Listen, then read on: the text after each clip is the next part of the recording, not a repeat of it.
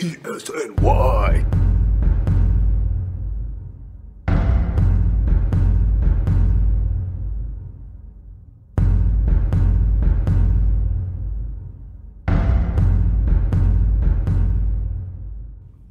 (17-16). What went wrong? 16-3 lead in the fourth quarter. CJ Mosley goes out of the game. Groin, I believe it was a groin. Going to be questionable. Game time decision for the Browns, I believe. Unless something dropped on Saturday that I'm not aware of. What happened?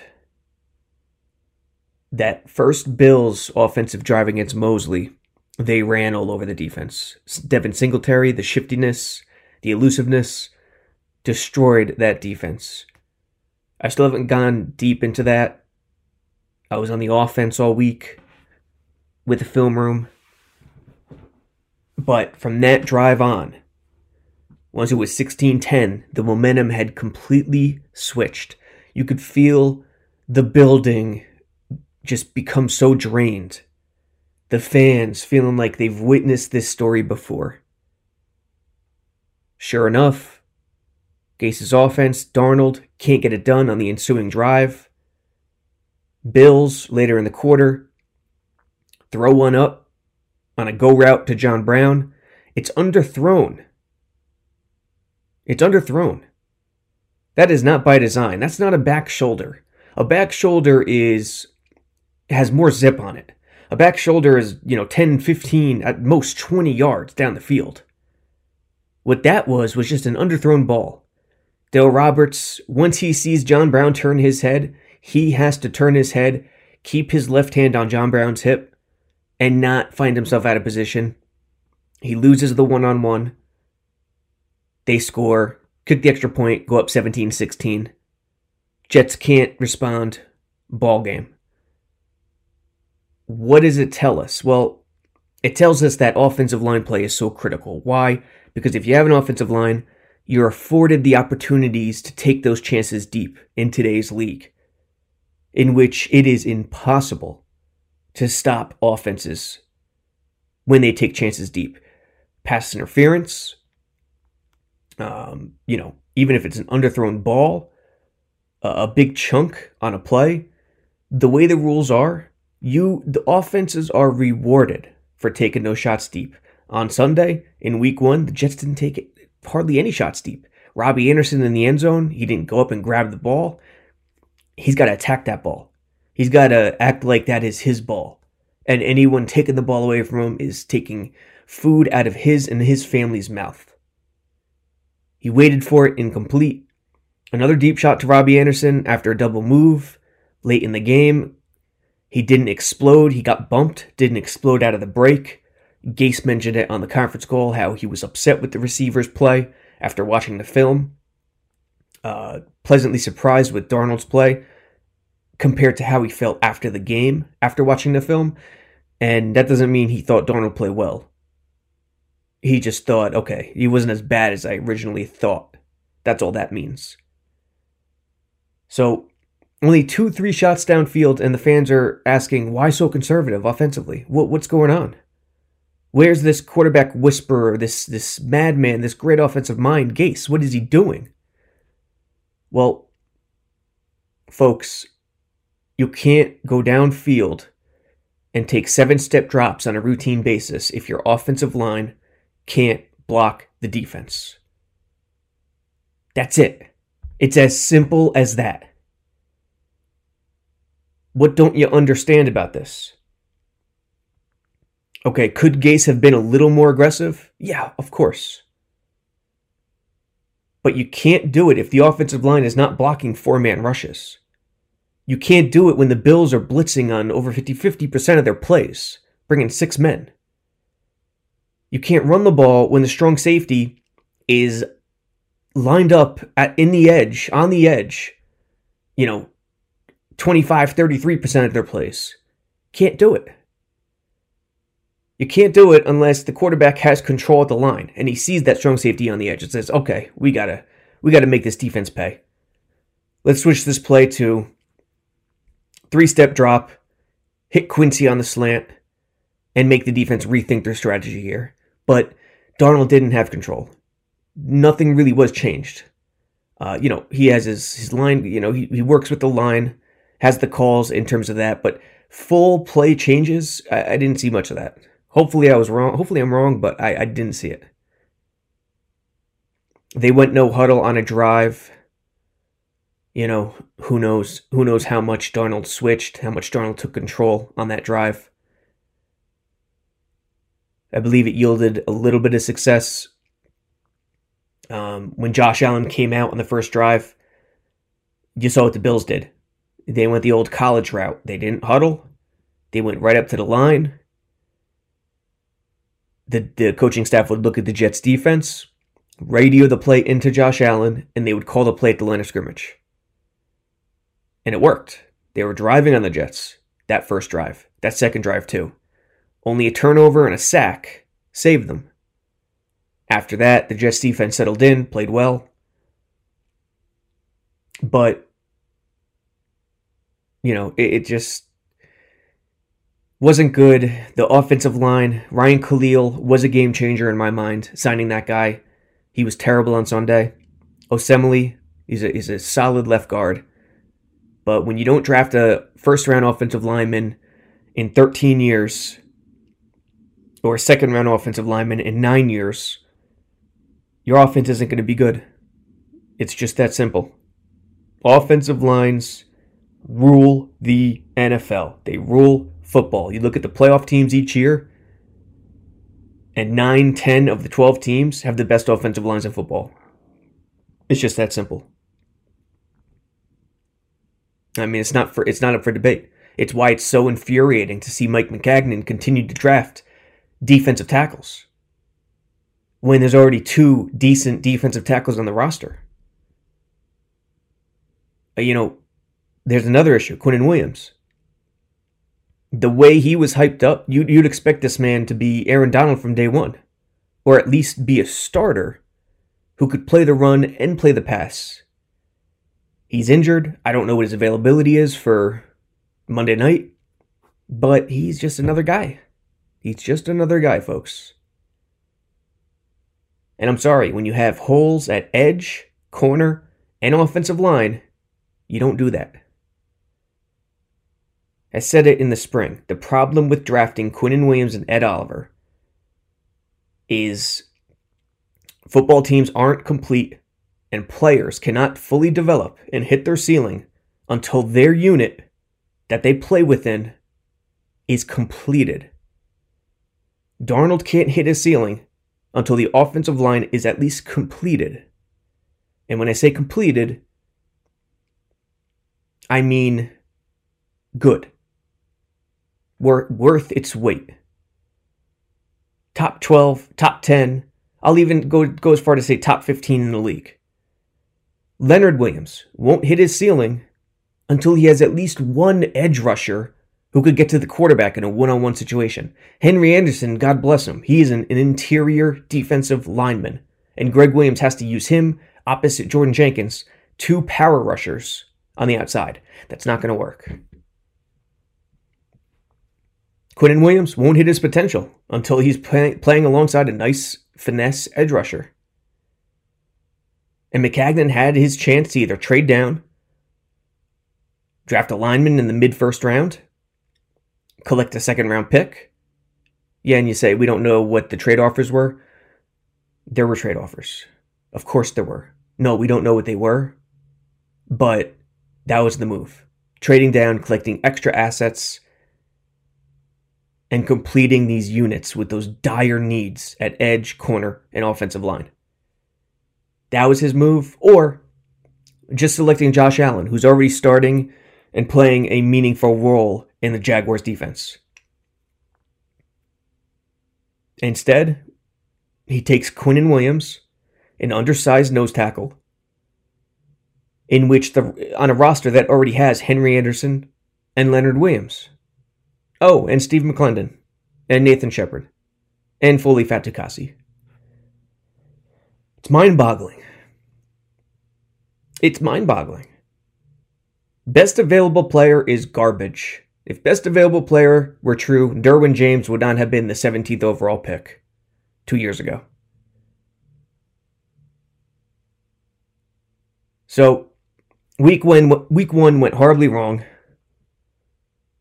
And to throw everything on top of that, finding out now that CJ Mosley and Quinnen Williams, whose statuses were both up in the air, they're both out for Monday Night Football. The official injury report is out. Let me get to the email here. Quinnen Williams, CJ Mosley, Sam Darnold, all officially listed as out. Le'Veon Bell, questionable. Looks like he'll play. Kelvin Beachum, Demaryius Thomas, Braxton Berrios, Steve McClendon. Who else we got here? Brian Winters, Alex Lewis, and I think that's it for the listed questionables. Everyone else on the injury report who did practice on Saturday, who was listed as full participant, John Franklin Myers, Jamal Adams, who missed his first practice this past week, and he was a little upset about that on Thursday in the locker room, in which he talked about OBJ a little bit too. We'll get to that. Robbie Anderson, Ryan Khalil, Frankie Louvu, Rontez Miles. So that's the injury report as we turn our attention to the Browns for week 2. Now, the Browns. If you read the ESNY NFL 2019 preview, you'll see the record prediction next to the Browns was not great. 8-8. They were crowned before coming in. Look at history. Look at the offseason winners in the NFL. You know, the teams who have the money, the teams who spend all this money on free agents. Does it ever translate into the regular season, into reality? I never see it. Rarely. See, that's the thing. And as Jets fans, you should understand this too. Why do these teams have money? Is it just randomness? No. These teams have a lot of money to spend because the players they drafted, the players on their team, the development isn't there. So they don't have players to spend money on, to keep. You know, it's amazing. The Jets had all this money, and they still signed Quincy Enunwa recently to a multi-year deal. It's an indictment on the franchise to have all this money to spend under this system. So, you know, the Browns are less in that mold. More of their offseason was about hype, the acquisition of Vernon and Beckham. But look at this football team. You got Beckham, that's an upgrade. You got Vernon. Vernon and Myles Garrett make for a scary bookend. But you lose Jabril Peppers at safety. You lose Kevin Zeitler at offensive line. And if there's one thing I know about the NFL, it's that offensive lines dominate the league. You can't trade away an offensive lineman without sufficient plan B. They don't grow on trees. What happened in week 1? Baker Mayfield was running for his life. The Browns couldn't block Vrabel's team. They couldn't block the Titans. It was an embarrassment. That line played as bad as any line has played in years in this league. Freddie Kitchens. What is this guy? Who is this guy? We don't know what he is. We don't know if he's a good head coach or not. And like O-lines, because the talent is so similar across 32 franchises, coaching staffs make all the difference in the world. You know, a poor coaching staff can drive a talented team into the ground in a matter of moments. Greg Williams is gone. Say what you want about Greg Williams and the Beckham stuff this week. But Wilkes, as the defensive coordinator, I'm not buying it. I am not buying it. And allowing Marcus Mariota's offense to put up 43. I mean, come on. Are you kidding me? This is the stuff where Jets fans have to realize their team is not dead and buried. All right, Sam Darnold's out. What does this mean? It doesn't mean much for week 2. Mosley being out means so much more than Darnold. Mosley, we saw the impact last week. Mosley is a signal caller. Without him, without Avery Williamson, and that's amazing. Such a strength. Mosley and Williamson, now both gone, turns into Cashman and Hewitt. Hewitt's going to be the mic with the signal in his helmet. But Mosley being out is such a downgrade compared to Darnold to Simeon. Remember, Simeon took over for Peyton Manning. He was put in an impossible situation in Denver. No, Peyton Manning didn't have a great final year, swan song, but he still had to take over for Manning's shadow, for a Super Bowl defending champion. And what did he do? He threw for over 3,000 yards, 18 touchdowns, 10 interceptions. This guy is not as bad as people want to believe. He's a professional, Northwestern kid, smart kid. Sort of familiar with Gase. He arrived in Denver. Was he there for Gase's last year in 2014? Or 2015? No, Gase's last year was 2014. Simeon arrived in 2015. So I think he missed him by a year. But still, Gase's offense, some of those principles were still remaining with Peyton Manning there. So he's part of that connection with Peyton Manning, having bridged the two. He threw to Demaryius Thomas. Demaryius Thomas will make his debut on Monday. I don't expect much out of him. With Quincy Enunwa out for the season, and we told you, Quincy, good guy. Coming into the year, he played just 40 games of a possible 80 in his career. After the season, it'll be 41 of a possible 96. Some guys just can't stay healthy. And availability is the number one stat in all of football. Fantasy football, too. But the downgrade from Darnold to Simeon isn't that great. In terms of talent, yes.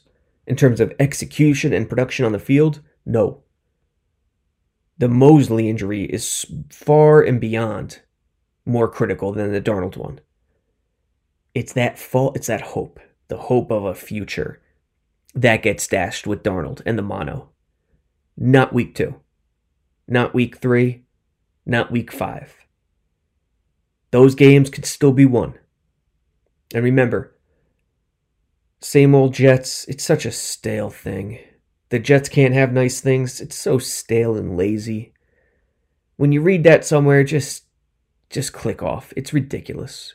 When you hear that from someone, it's probably coming from someone who really doesn't understand football. There's no such thing as same old Jets to a player, to a coach. There's no such thing. If not for adversity, the early 2000 Jets team who started 1-4 and 2-5 would have never happened. You play to win the game would have never happened if not for adversity in the NFL. If not for adversity, 98 doesn't happen. Once Glenn Foley, it's understood Glenn Foley can't get it done, Vinny Testaverde never happens. Bill Parcells gives up. If not for adversity, Tom Brady and Belichick never happens in New England. The moment Mo Lewis smacks Drew Bledsoe out, the highest paid quarterback in the league, one of the faces of the NFL, this dynasty doesn't happen. Adversity oftentimes, is welcomed by the coaching staff. Why? Because natural selection could take its course. You get to find out which individuals are truly on board for the program and which individuals are not. Sometimes adversity is the best thing when trying to build a winner. That's what you have to understand. Yeah, it sucks. No, you don't want guys to be hurt. You don't want your young quarterback to have mono. And yeah, have you seen it a million times before with the Jets? You have. But what's important is if you think the right people are leading the charge. I think Joe Douglas is the right guy to lead the Jets. I didn't with the previous GM. I do believe this is the right guy. He came in, he understood right away, the O-line is a disaster, I need to do something. Brings on Alex Lewis, brings on Ryan Khalil. No, it won't be enough this year, but it's not his fault. Give him the draft next year. I guarantee you he selects young offensive line talent early. An edge man too. But that's what's important. Not that adversity keeps striking and disaster keeps striking, but that you believe they have the right guys in charge. to overcome the adversity and to spin it the right way. I think Douglas is the right guy. Gase, we'll have to see. I think he can run an offense. I think he can do damage with a young quarterback. Can he handle everything a head coach brings with it in this league? It's still up in the air. You know, the new way of the NFL is pretty much a two-head coach kind of system where there's an offensive mind or there's a defensive mind. The 85 Bears. Ditka, Buddy Ryan. The Jets going to have that here with Gase and Greg Williams. You know, you could pretend Gase is in on the defensive stuff. He's not. He's in charge of the team and the sideline on Sundays, but he has no say into what goes on defensively. And that's accepted in today's league. Predictions for the game on Monday night. Listen, I'm not all doomsday right now. Darnold sucks. Mosley sucks even worse. But if they button up the offensive line and Greg Williams plays zone, knows he can't go man, allows Jamal to do his thing in the box, they could easily beat the Browns. It may be more an indictment on the Browns organization and team than the Jets' ability, but I don't expect disaster. Give me the Jets and the shocker. 24-17. Till next time, Saber Radio.